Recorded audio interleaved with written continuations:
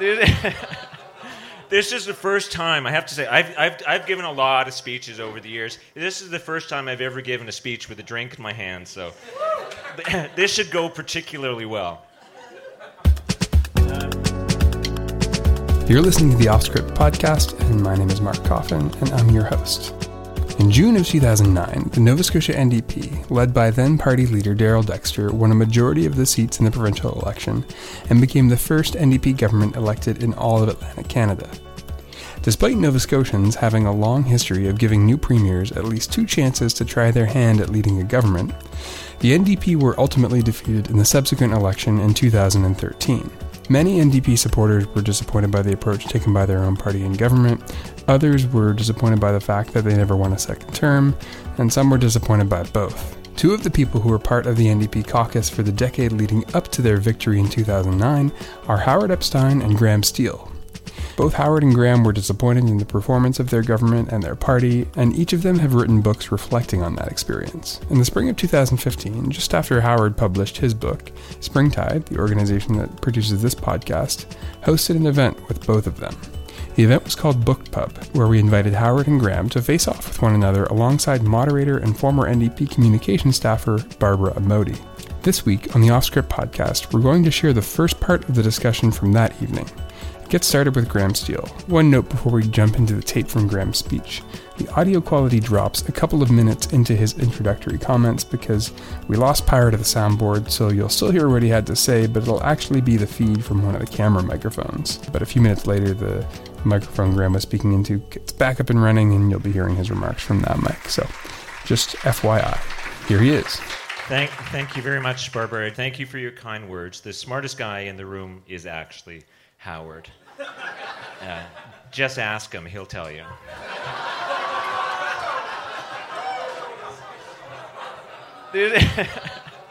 This is the first time, I have to say, I've given a lot of speeches over the years. This is the first time I've ever given a speech with a drink in my hand, so this should go particularly well.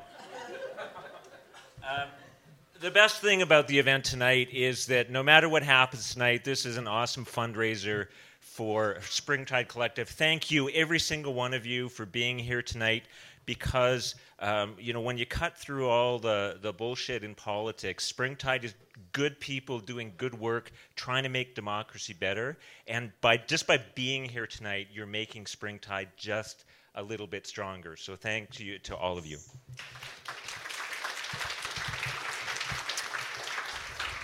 The worst part about being here tonight, that was the best part. The worst part is I had to read Howard's book again. But now, there's got to be a little bit of entertainment here, right? It's hardly worth coming. So despite what you're about to hear me say, because, look, I'm not here to brag up my book. I want to contrast our books. I want to say, here's what I saw, and then here's what I saw in Howard's book, and then he's gonna get the rebuttal.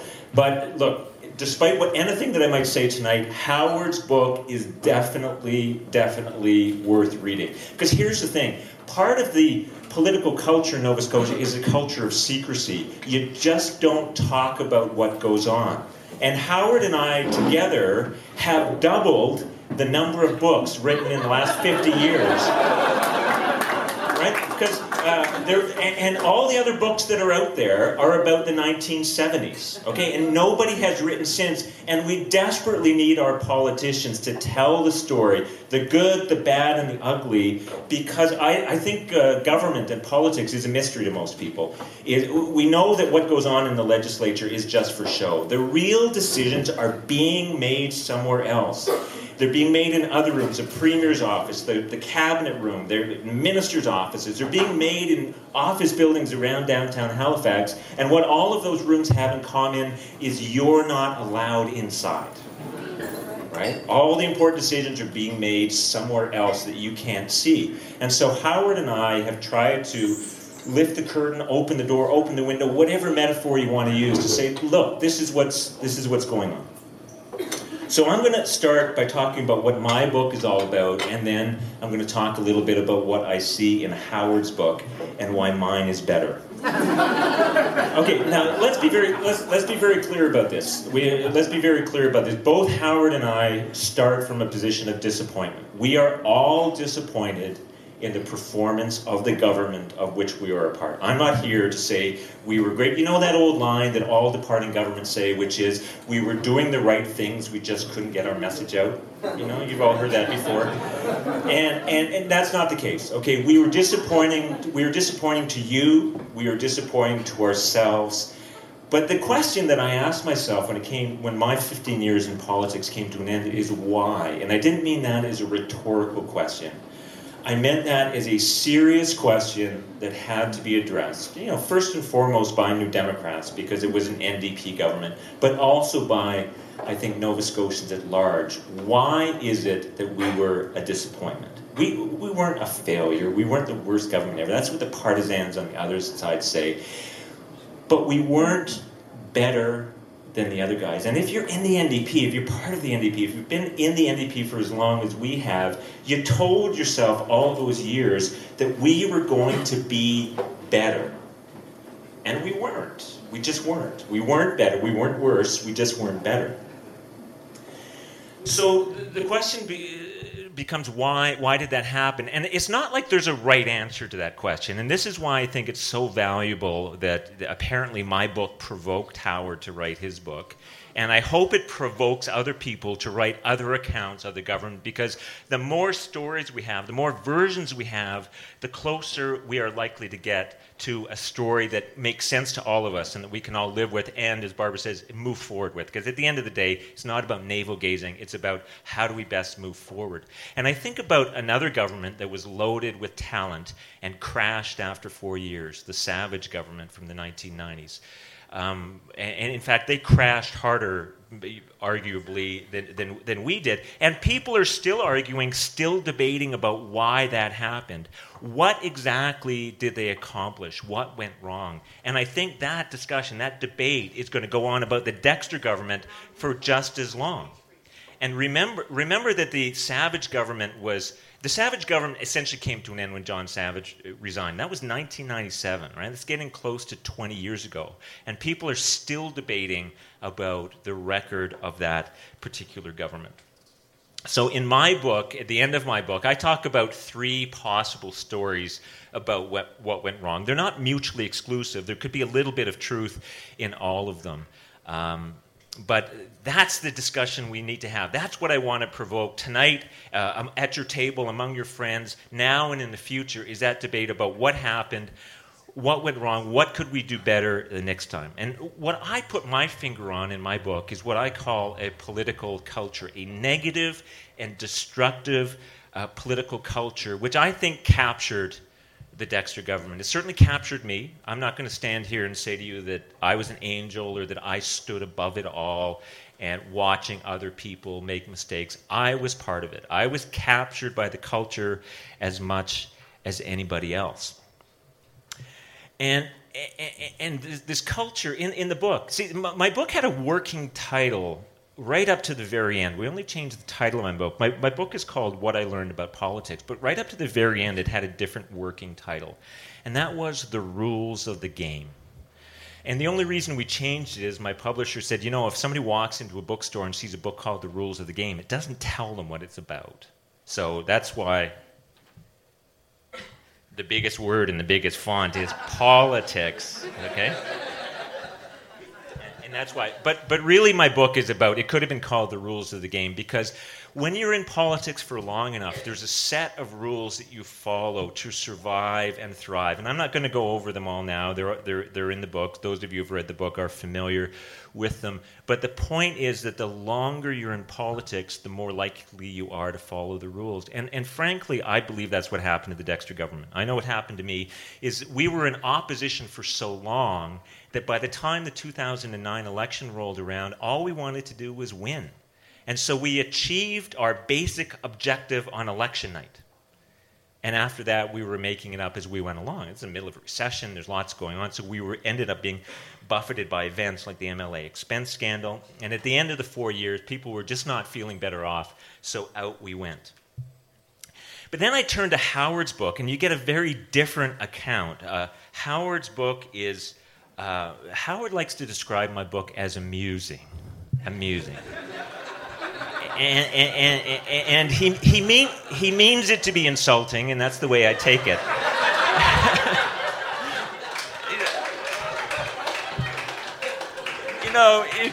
It's light, it's fluffy, it's frothy, right? Howard's book is much more substantial on the policy area, and so chapter by chapter, whether it's power or forestry or fisheries or whatever, he goes item by item on the policy agenda, things that we did, things that we should have done. And Howard's thesis is that we would have been more successful if we were more true to our roots as New Democrats, and by the way, if we had had better leadership. Now, I'm very interested to hear your views on that. I personally find that thesis unconvincing. And the simplest argument that I can offer you is look what's happening around us. I think it's a bit narcissistic to look at the Dexter government and say it was all our fault. We had the wrong leader, the wrong people doing the wrong things. Because at the same time that we had one mandate and were thrown out, New Brunswick did it twice. Nothing to do with Darrell Dexter, nothing to do with the NDP. And it's easy to forget that at exactly the same time that we were in office, Quebec did the same thing. A one-term government thrown out after one term, and their premier lost her seat on election night as well. Nothing to do with Dexter, nothing to do with the NDP. As soon as there's an election in Newfoundland and Labrador, they're going out. You can take that to the bank. That government is toast. PEI, you look, and it wasn't quite the same because it's majority government, but a majority government with 41% of the vote, which in PEI usually earns you opposition. 20% of the vote went elsewhere other than the two traditional parties. In PEI terms, that's a bit of a political earthquake. And oh my God, Alberta. Right? Yeah. It's like, if any one of you had said 6 months ago that Alberta would have a majority NDP government, you would have been laughed out of the door, right? It would have been ridiculous, and yet here we are. A political dynasty has been thrown out in Alberta. Let me just say that again. Majority NDP government in Alberta. Okay, and so you look at that, something's going on. Like the electorate is volatile. People are not happy with politics as usual. And yet Howard says, no, it's actually all Darrell's fault. I don't think that Howard says one single good thing about Darrell Dexter in the book. No, really. And when he says a good thing, he takes it back before you get to the end of the sentence. Right? Like he's a good man. He would have been a good cabinet minister, but he shouldn't have been the premier. Stuff like that. That's not fair. That's not right. My book is kind of a warts and all thing. It's a warts and all. It's the whole story, I think. It's about warts and all about Darrell, warts and all about Howard, warts and all about me, because I think that is a fuller and more accurate story. So let me, you didn't come here tonight to have people read to you, but what I'm going to do is I'm going to read a short passage from Howard's book, and I'm going to read you a short passage from my book to illustrate what it is I'm talking about. Then I'll let Howard have the floor.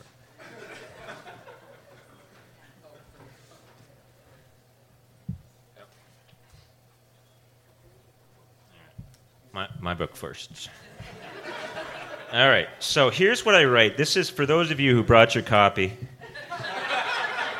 or have bought one at the door. This is on page 20. Here's what I say about the NDP, the internal politics of the NDP. There are within the Nova Scotia NDP two broad factions. They overlap, and individuals slide from one to the other, but there are two. One is moderate, pragmatic, centrist. The other is more contrarian, more ideological, less accommodating. Faction 1 sees Faction 2 as inflexible, pushy troublemakers. Faction 2 sees Faction 1 as weak, liberal sellouts. Faction 1 is larger and almost always carries the day at party meetings, but Faction 2 is louder. And what I say in the book is that the epitome of Faction 1 is Darrell Dexter, and the epitome of Faction 2 is Howard Epstein. And And really, so when you read Howard's book, if you're already there, if you're already in that faction, or the politer word that Howard uses is wing, the progressive wing. I prefer the word faction. I'm in a faction too. I don't mean in a pejorative way. The thing is that if you're in that faction already, you'll be thoroughly convinced by Howard's book because you're already there. But I'm not totally sure that it will convince anybody who's not already there. So Barbara tells me I'm out of time, so I'm actually not going to read from Howard's book. I'll let him do that. But here's how I would sum up Howard's book, which, by the way, you should all read. Half of Howard's book is, that's really solid analysis. There's another quarter which is like, the facts are more or less accurate, but that's kind of a twisted interpretation of what it all meant. And then another quarter is like, oh my God, Howard, that never happened. Now, I could give a dozen of examples. The section I was going to read was a really clear example where Howard tells a story that, folks, is just not true. And it ends up making Darryl look like a boob and Bill Esterbrook look like a liar. And neither of those things is true. And it had to do with how Darryl was selected as interim leader of the party. But this, I think, is a problematic part of Howard's book, is that he has a story he wants to tell, and he shapes the facts to fit the story rather than the other way around.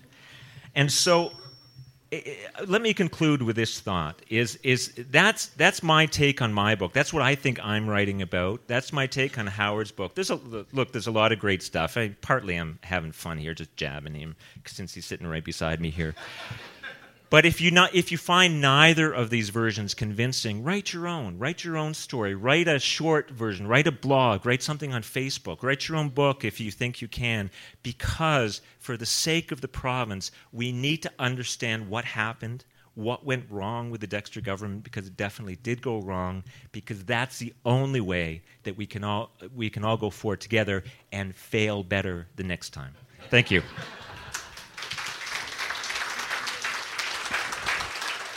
So that was Graham Steele at the event Book Pub that we hosted in the spring of 2015, talking about his book, What I Learned About Politics. Up next was Howard Epstein, but before we cut to Howard's remarks, we wanted to bring you a message from one of the supporters to the Offscript podcast. The Offscript podcast is made possible by the listeners who help cover the costs it takes to bring these episodes to you each week. So this week's featured supporter is Paul Black from Dartmouth. Here's Paul explaining why he supports the Offscript podcast. Make no mistake, the system of politics and government we have in Nova Scotia and in Canada, it's archaic, it's old, it needs fixed, it needs to evolve. And how best to learn but from the people who used to participate in it and run it as elected politicians, to draw important lessons and work on things that we can do to improve our democracy. That's why I donate, and I hope you'll consider it too. Thank you to Paul and all of the listeners who support the Offscript podcast. You can donate at offscript.ca/donate. The average donation among those who contribute monthly is just over $10 a month. If you're getting a lot of this podcast and you know you can't afford to contribute, we don't expect you to pay a cent. Enjoy this podcast. On the other hand, if you're getting a lot of this podcast and you know you've got more loose change than the average listener, then consider chipping in a little more than average. You can do that at offscript.ca/donate in order to make sure these podcasts keep coming to you.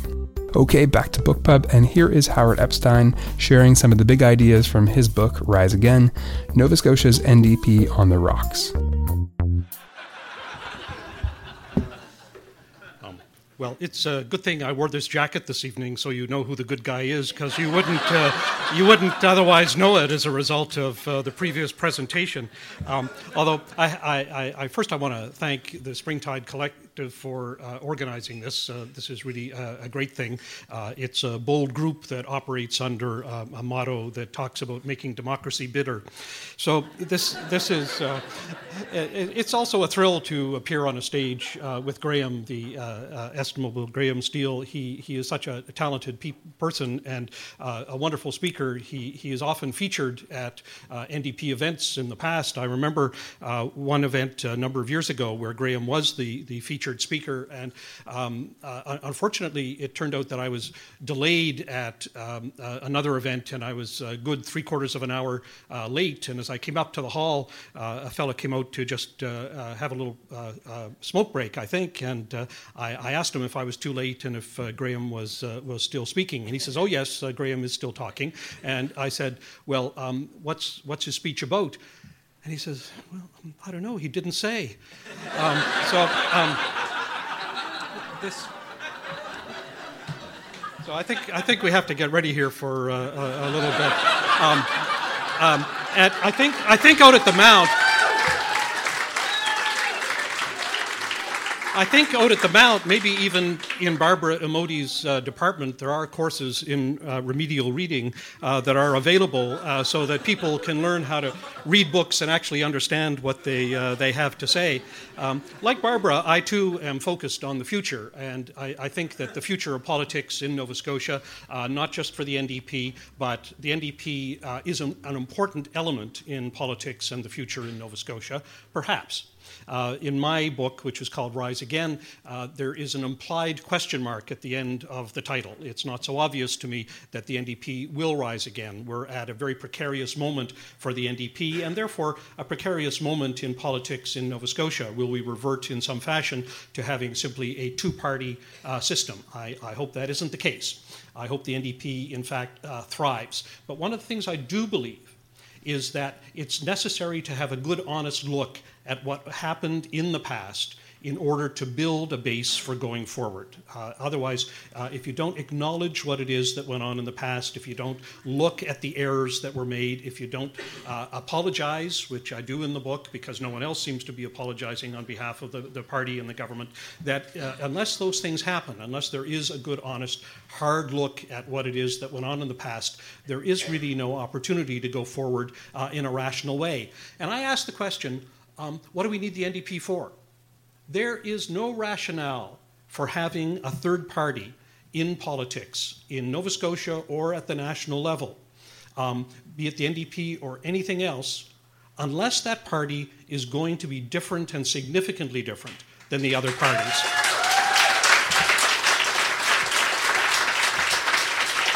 What has traditionally happened in Canada and traditionally happened in Nova Scotia was that governments changed every 5 or 10 years between the Liberals and the Tories. And what would happen is that the voters would look at a government and they would say, that government is stale, that government is maybe borderline corrupt, maybe we're just fed up with them, maybe we think their policies haven't been all that successful, maybe just on general principles, it's a good idea to throw an old bunch out and get a new bunch in. And so when you're fed up with the Liberals, you can throw them out and you get the Tories in. When you're fed up with the Tories, you throw them out. And so every 5 or 10 years, that was the pattern. Now, every once in a while, that pattern would be different. So in Alberta, there was 44 years of Tories. In Ontario, there were also 40 years of Tories before there were changes. But even given those anomalies, mostly at the national level and in most provinces, that's what you got, switching back and forth between Liberal and Tory governments. And it didn't really make much difference, and of course the voters were pretty cynical about it. The whole rationale for the NDP is that we said to the voters, we are not going to be like the Tories or the Liberals, we are different. We have a different set of policies. We're edgier. We're anticipating different things in the future. We're on the side of ordinary Nova Scotians, used to be one of the mottos of the NDP in opposition here.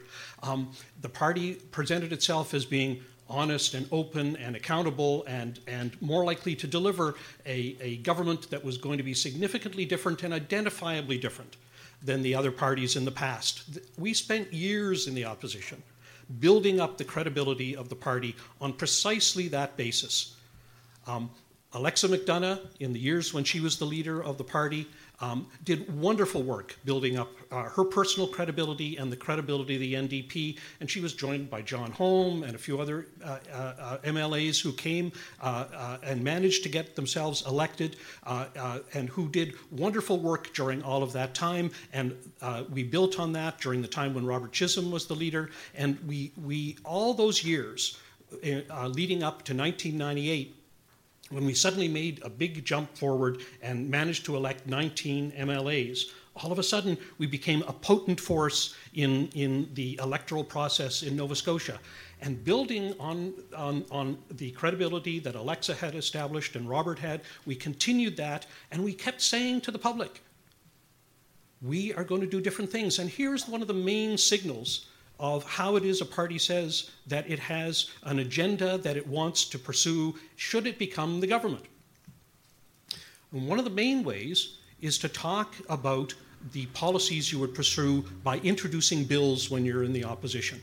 And I went back, and there's a chapter in my book in which I look at all the bills that we introduced during the years when we were in opposition. And I pick out about, I think, almost 20 of them that are fascinating bills because they signal an agenda that the NDP had in mind that voters should have been able to rely upon for an NDP government should it ever come to that. And one of my favorites is Bill 76 from the fall of 1998, introduced by my colleague, my new colleague, we were both elected at the same time, Darrell Dexter.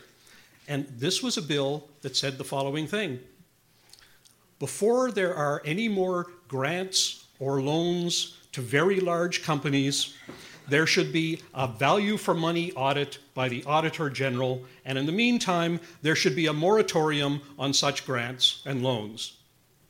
Well, you know what? Pretty sensible kind of position. But it, amongst many other things, disappeared from the agenda when we finally achieved power and became the government in 2009. What happened? Well, you have to ask yourself why it was that we actually became the government in 2009. Now, I think there are two reasons. And I think, as I understand it, from conversations with listening to Darrell, listening to people in his inner circle, that they thought that there were two reasons. And on the first reason, we agree. The first reason was people were just fed up with the Tories. They had been the government for 10 years. Rodney MacDonald had succeeded John Hamm.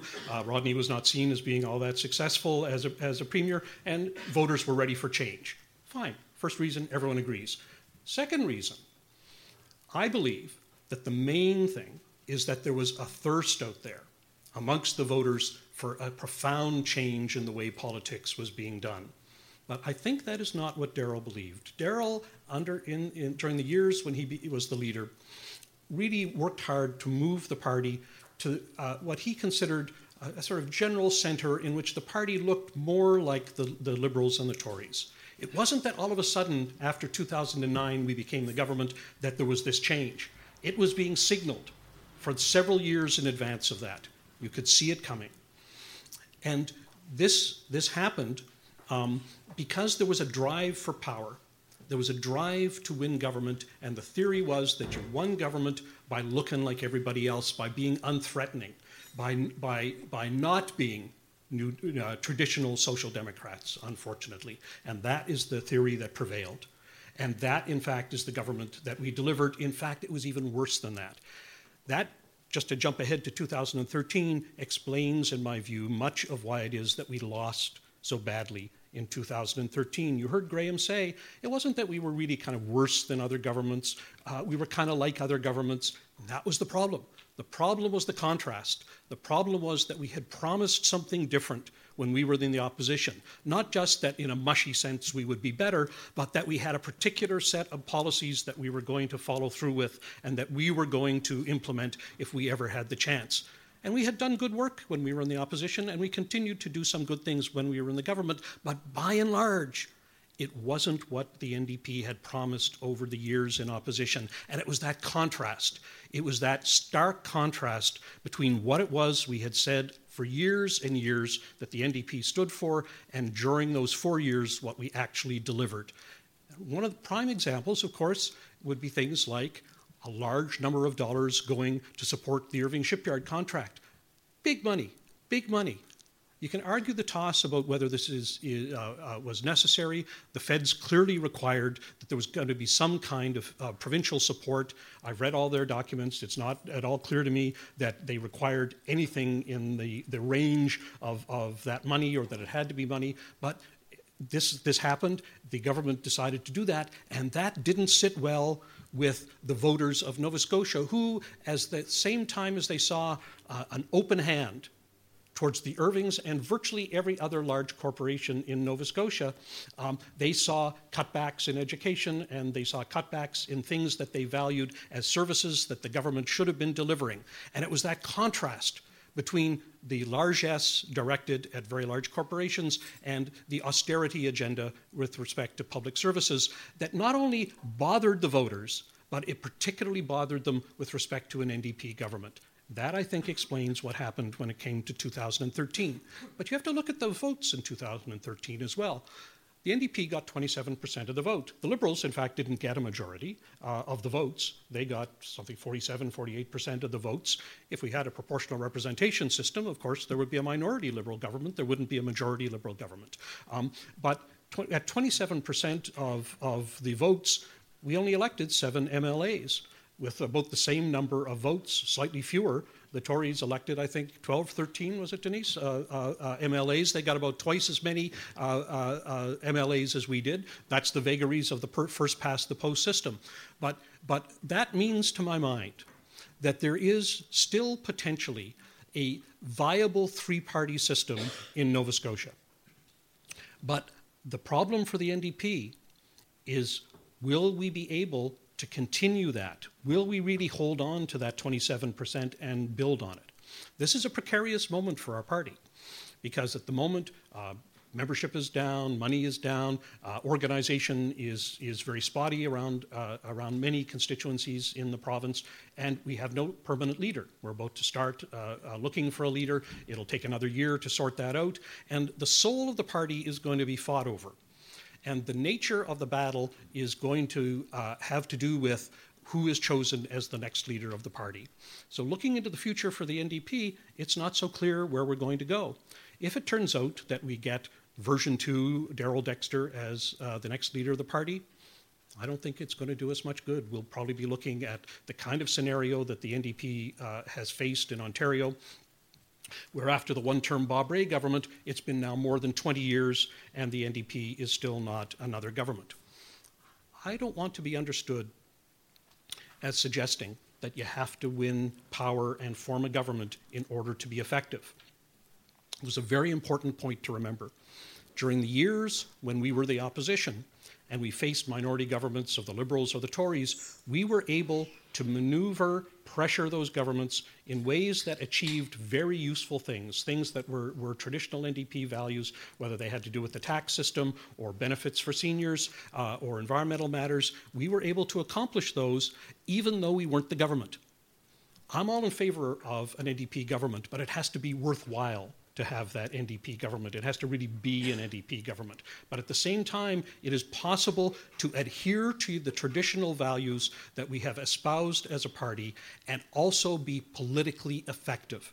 And that can best happen through adhering, not just adhering to our values, speaking out about them, electing people, and pressuring governments to come through with the kinds of policies that are NDP policies. Because I think they also reflect what it is that many voters in Nova Scotia traditionally believe. They believe in minimizing social inequality. They believe in a healthy environment. They believe in supporting education at all levels. They didn't like it when there was abuse of the expenses system. They didn't like it when there were huge handouts to corporations. So I think that those kinds of things, which many people inside the party continue to adhere to, will serve us well as we go into the future. So thank you.